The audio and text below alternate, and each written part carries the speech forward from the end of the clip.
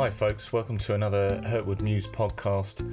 It's been a busy couple of weeks at Hurtwood. We're now careening towards exam season, so everyone's a little bit frantic, and I thought, what better time to deploy a completely frivolous but no less interesting and entertaining podcast in the form of the first ever Sophie and Sayora podcast. This came about as a consequence of me just doing the rounds and asking kids at Hurtwood what they wanted to hear, what they wanted to record podcasts on, and Sophie and Sayora both said that they wanted to record a podcast about themselves that was just called the Sophie and Sayora podcast. I'm sure they had a whole team of people working on that one, and so here it is. We hope that you enjoy it in all of its rambling glory, and we'll return some point soon for some more occasional whiffle waffle from the students of Hurtwood. Okay. Brilliant, okay. Welcome to the Sophie and Sayora show. Welcome to I think we should just say that very nicely. This is the Sophie and Sayora show. Welcome. Jazz hands. We've been locked in a cupboard. We're being forced to do this. It's against our will. Okay. So we're here today to talk about books. What got you into reading? You're just really rushing into these questions. No, I know. Sophie. We need to do a bit more of an introduction, don't we? I'm Sophie. I'm Sayora. I'm Croc Girl, if you didn't know. I'm Sayora, regarded as the dumbest girl in her English class. By everyone apart from herself. Sometimes it's just like that, isn't it? Being the dumbest girl in the English class. Yes. I'm really sorry, I don't know that life. Welcome. I'm so sorry, Sam. I'm not. We're here today to discuss books and reading. Reading, and anything else that really catches our fancy. I think we're going to begin talking about what got us both into reading. Yeah, that's what I was thinking. And the kind of common factor between us both is kind of... It would be Harry Potter, I think. Yes. The two of us, that would be... It's also what started. Made us become friends, I think. It is, yeah. I thought she was a weirdo when I first met her, and then she said she liked Harry Potter, and so I gave her a different new chance. Although really, the weirdo here isn't me. So, I began reading Harry Potter relatively late, actually. I only read it the first time when I was, 13. Oh, really? I think I was 7 or 8 when my dad read them to me, because he read me all of them. That took quite a few years, I must say. I think it took us 2 years to get through all 8 books. 8 books? 7 books. That was blasphemous. It was terrible. Cut that out. Yeah. How come you got into it late? What made you read? My friend came over and she was obsessed with the books and the movies at this point. And she said, "Oh, let's watch the movie." And I was like, "Oh, I've never read anything." And we started in the middle. We started at the third movie. And after watching it, I was like, okay. The third one is definitely the best film. Alfonso Cuarón, brilliant director. Have you seen Roma yet? Yes, because he directed. I haven't seen it yet. It's interesting. Need to watch it. I'm not sure I like it that much, but the cinematography is beautiful. Back to books. Anyway, and then I watched the third movie, and after that I was like, okay, I need to stop watching these movies. I need to read the books. So I had the books, and I had them in German, and then I read the first 2 in German. I hated it. I hate German. So then I went out and I bought all of them in English. My mom thought that was a waste of money, but it wasn't. And then I read them, thinking, how long it took me? I think it was 2 months. Okay. And then I had all of them read. It was 2 years. But then I read them all again quite a few times. Yeah. I'm on 18 right now. I think I'm on 10. Yeah. It's a bit extreme. Because then I just started... I need to get to 20. That's my aim. My life goal is to read each book 20 times each. I literally just have to I've read the 6th one, I think, 11 or 12 times. Yeah, I've read the 4th one more than the others. For some reason, it's my favourite book. The 4th one's my favourite. I actually did a similar thing. I went to a friend's house and they were like, let's watch Harry Potter. And I was like, ooh, what's that? And I was like 7 or 8 and I was like, ooh. And because we were under 12, we had choice of the first 3 and they didn't like the first one, so we watched the second one and we got probably about 20 minutes, half an hour into it, and I was like, stop this film! And they were like, oh my god, do you not like it? And I was like, it's amazing, I have to read it. So then I called up my mum, and I was like, Mum, I don't want to stay at the sleepover anymore. And she was like, oh, are you alright? And I was like, no, I'm not alright. They're like bullying me because I didn't want to finish a film. And my mum was like, oh no, it's okay, darling, you don't need to like films, because my mum is not a huge fan of films. And I was like, no, the film was so good, but the books will be better. And then that night we went to the library and got the first book out, and I was like, Dad, read to me. My parents never read to me. My brother did. My brother made funny voices for each of the characters. So cute. Yeah. That's nice. Yeah, my dad read them all. Even when he lost his voice. He had a stroke and lost his voice, and I took the 4th book into hospital. Because I was like, can you read to me, please? And he was like, I'm really sorry, I can't actually speak. So Wow. we persevered. We persevered. Through thick and thin. Seriously, through thick and thin. We shall By the read end, he these was like books. holding his throat and being like, Harry spoke to Dudley, and for the first time, they were friends. And I was there like, and then, yeah. Yeah, so that's what got us kind of into reading. Yeah. And for me, after that, is when the real journey began. Because I hated almost every single book I picked up. Because, as Sophie likes to call me, I am a... What are you? You're a bit up your ass. There we go. I guess that's what it is, isn't it? I like to phrase it as, I just enjoy reading classic literature more than any of the modern texts written. I do enjoy some modern texts, but I'm talking here about things like Divergent, which a lot of people might love and really like. I don't think you can like Divergent though past the age of like 12, can you? Yeah, but some people have like a special connection to it. No, the first book was okay, the rest were particularly atrocious. No, and and I just don't like all those teen fiction novels because I find they're repetitive and annoying and a bit boring. I disagree on that topic. I understand where you come from, but I think it's really pretentious to just go for the older books because of imagining that they're more intelligent. And I'm not saying that that's necessarily what you do, but it's what quite a lot of people do. Because when I was 12 or 13 and I wasn't really reading anything, and I was at school and someone was like, oh my god, I read Great Expectations, and I was like, me too, and I've read all of Dickens, and I was lying of course. And so I went home and like compiled a list of all the smart books that I should read, and I read them all, like a lot of books, a whole Pile of country of books. Yes. And I hated them. But I could say I read them, and I was like pushing myself to read because I wanted to be intelligent, because I wanted to be like, I read Jane Eyre when I was 12.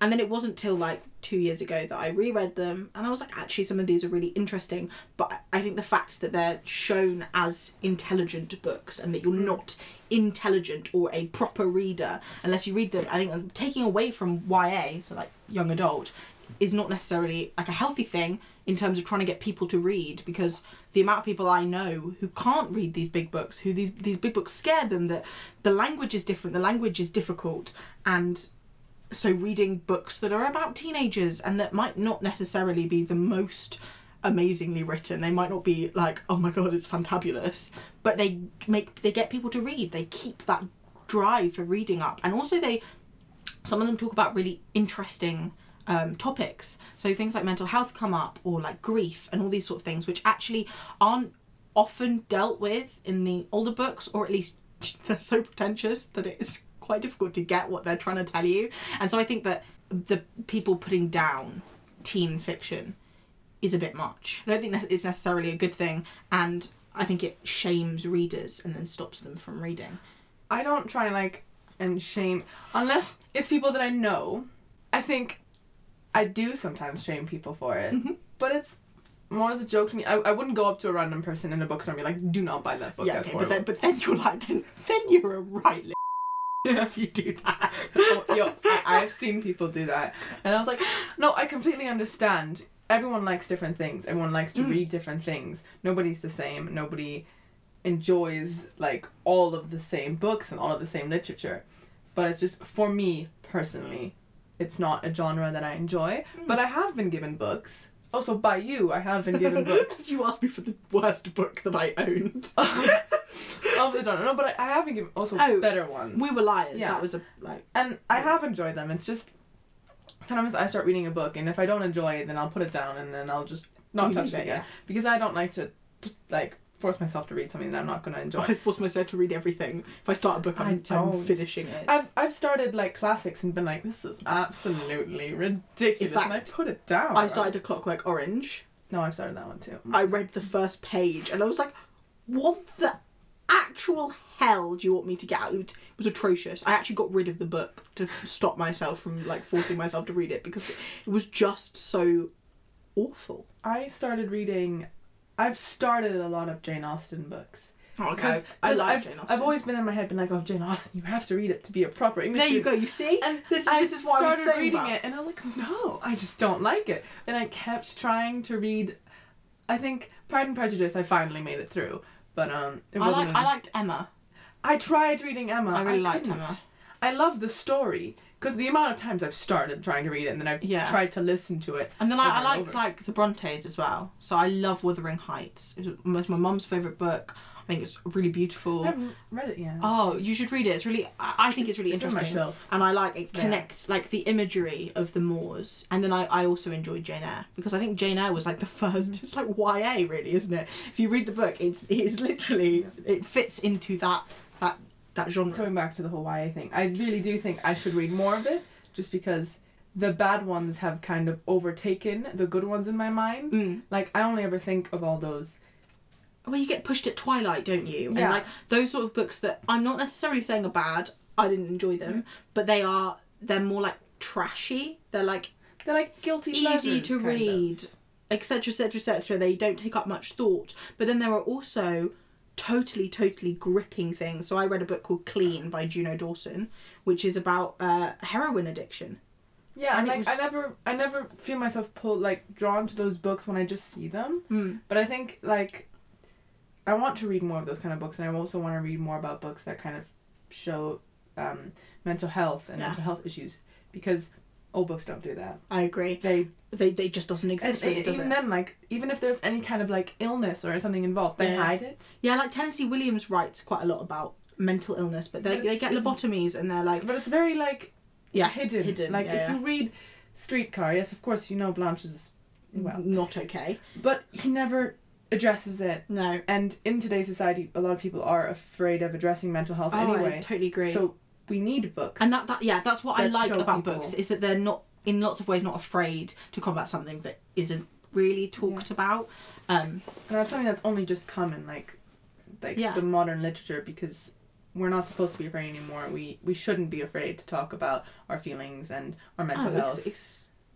Exactly. But also I think, would you say that in reading older books, is it like escapism? Because it's so different from the time we live in now. So To me, it is escape, because it's because of the whole fact of it not commenting any issues that are going on around me right now. I feel like I'm actually fully leaving. Yeah. And I'm going somewhere else. That's what I liked about Harry Potter. You could totally be immersed in it without anything being like, oh no, my life is gonna be terrible, and like, oh my god, the world's gonna blow up. Because even though Harry Potter wasn't always all, you know, it's not all fairies wonderful and all fairies, wands. but it was just... It's different. It was, Yeah, I agree. I was going to talk about true crime, because that's something else. It's literature that we're both quite interested in. We're a bit obsessed, but... For me, it all started with a book on Ted Bundy called A Stranger Beside Me that I was given by Sophie. That was me too. That was what started me off. I read it on the plane to LA, and I'd gone into the stop into the like a Waterstones, and they were like, "Oh, we don't stock it anymore." And I found it on the shelves, and they were like, "This isn't in our systems. I don't know how you can buy this. Like, it doesn't exist on any of their templates because it was gone." And so I got it for free, because they were like, "Well, it doesn't exist. You take it." So I took it, and like that was like, oh my god, it's a sign.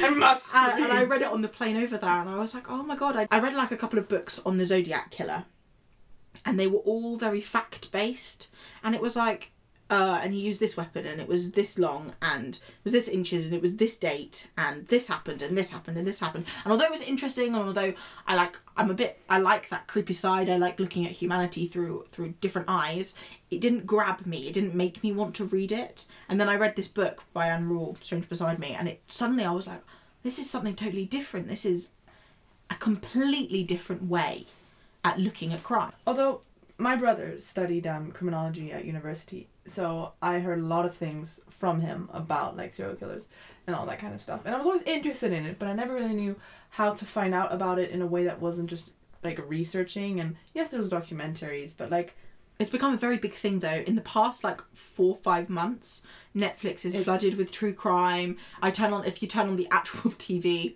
to the actual TV as opposed to like, oh my god, like Netflix, they're always true crime documentaries. Like I turn it on and I'm like, I'm just gonna watch an hour, and then like 6 hours go by. But it's really fascinating, this new uptake on true crime, and I've been interested in it for a couple of years, so it's not necessarily a new thing for me. But suddenly I'm like, oh, has anybody like talked about Ted Bundy? And everyone's like, obviously I know who Ted Bundy is, and they know all of this stuff, and it's really interesting to have conversations with people now.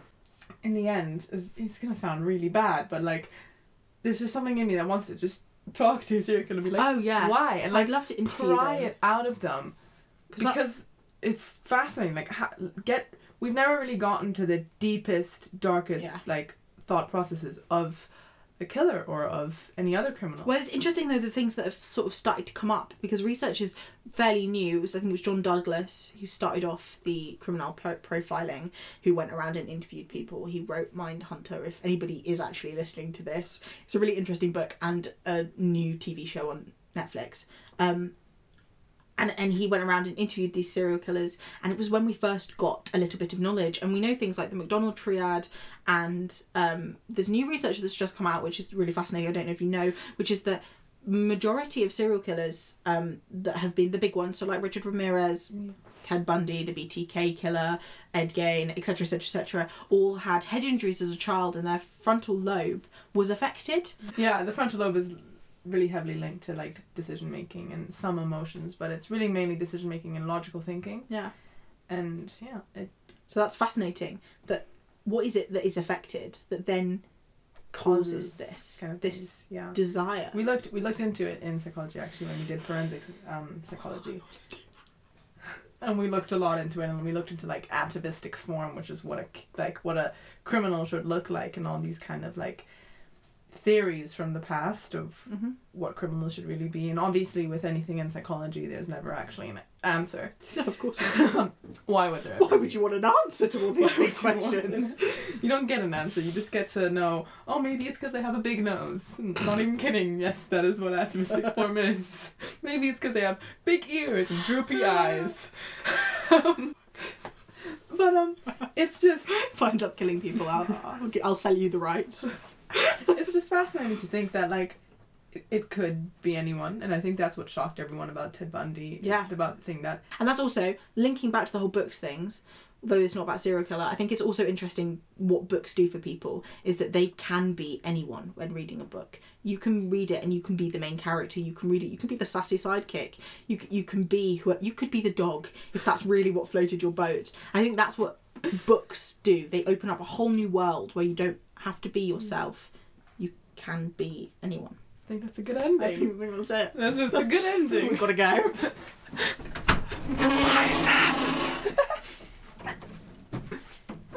Hello. Did you hear that? Did you hear it? I was sort of in muffled tones.